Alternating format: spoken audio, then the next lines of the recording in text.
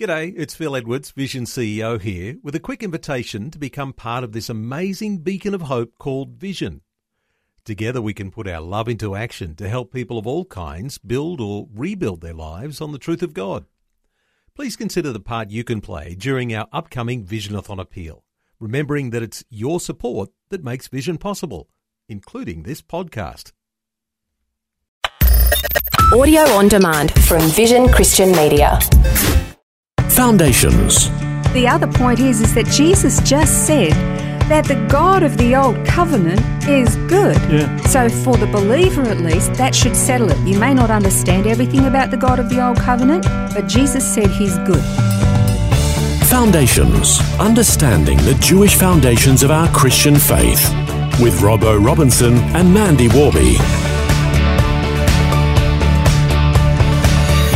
If you ask a Christian, is God good? The automatic response would be yes. But atheists and agnostics and others would say no, because God has commanded some things to be done that we would say are not loving, kind or gracious, and therefore God can't be good. So the next couple of programs are going to see if that judgment against God is fair. That's generally the accusation or the wall that you come up with whenever you have a conversation with somebody who doesn't believe in God, or it's that particularly the God of the Old Covenant was so brutal and bloodthirsty. And when you read some of the events that took place, you kind of go, well, I can understand where they're coming from, but there's always so much more to it than that.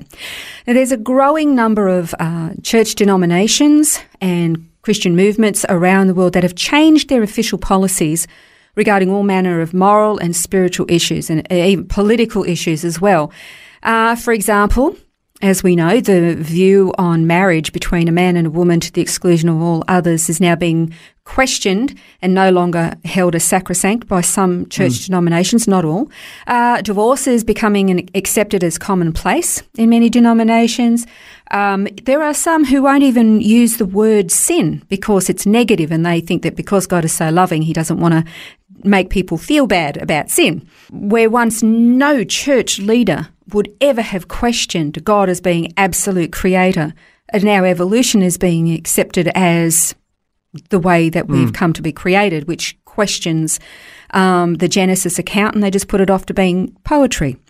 There are some seminaries who don't teach that the Bible is the infallible word of God, or that it's just a man-made book, that you can't really consider it to be the source of absolute truth, and that if you do believe it to be the source of absolute truth, well, that's the height of ignorance or arrogance on our part. Shocking as it is, there is a growing number of seminaries and church leaders who, again, believe that the Bible is just a man-made book, that it's not divine in its authorship. They don't believe the miracles that are listed in the Bible. They think they're just folklore. Again, they deny the creation. They deny the virgin birth.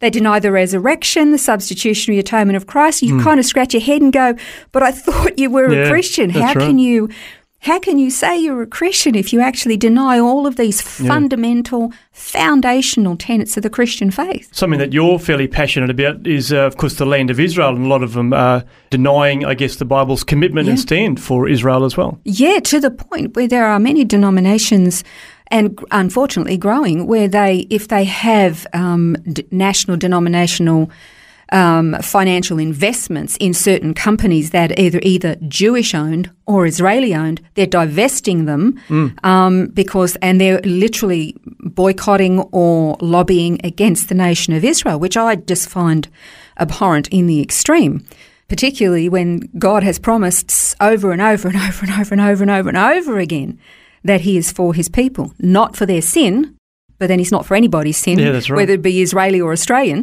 So I find that really quite incredible. But then you've got those who are either atheist or agnostic who have genuine questions about what they see as a bloodthirsty, tyrannical view of God presented in the Old Covenant. And I guess when you've got just a general view of the Bible, you might pick up on a couple of those stories and just write everything off to, well, God can't possibly be good because X. Exactly. And that you've actually just got right down to the crux of this. God can't be good. So the question is God good? And again, we would automatically just say yes, but could we validate that? Could we prove that?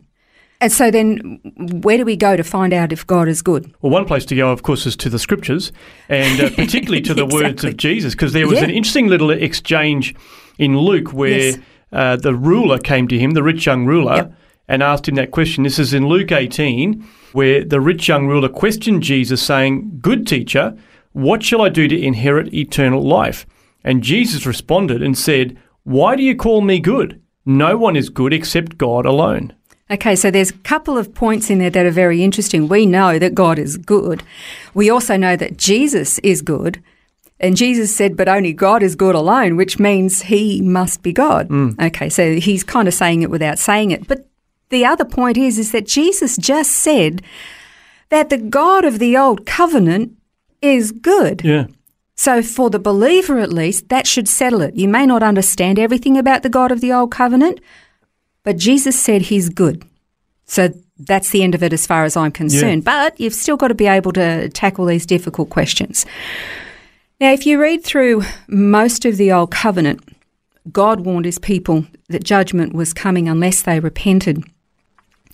And then, when the judgment finally did come, it was always with the promise that in spite of what they had done, that in spite of how depraved they'd been, God would always eventually restore his people.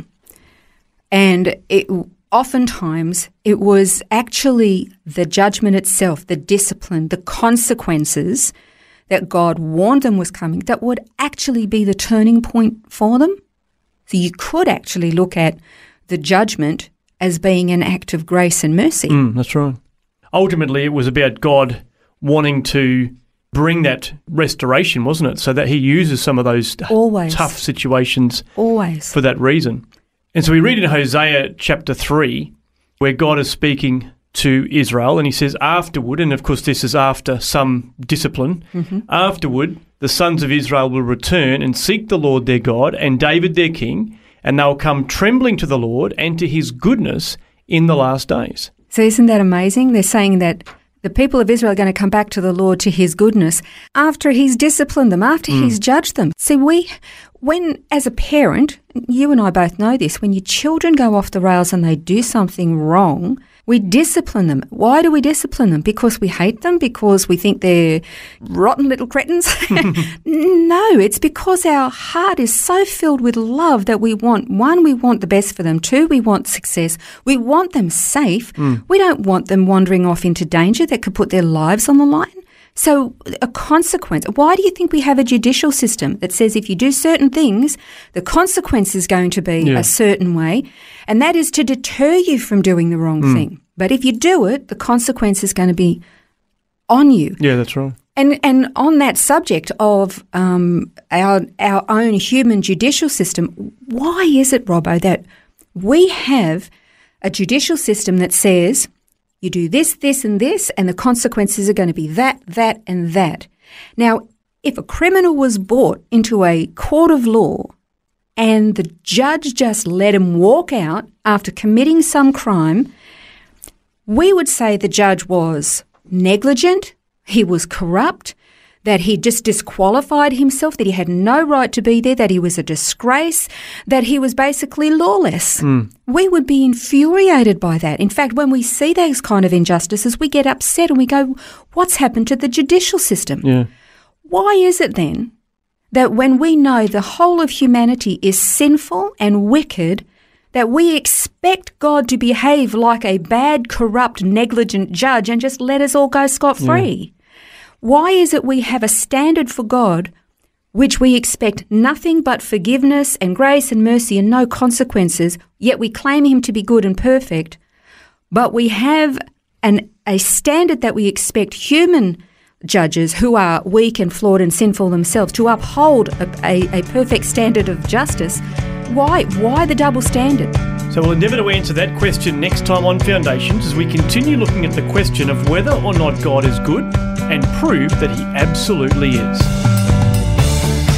This has been Foundations, a look at the Jewish foundations of our Christian faith. For study notes, resources and more, see vision.org.au/foundations. Thanks for taking time to listen to this audio on demand from Vision Christian Media. To find out more about us, go to vision.org.au.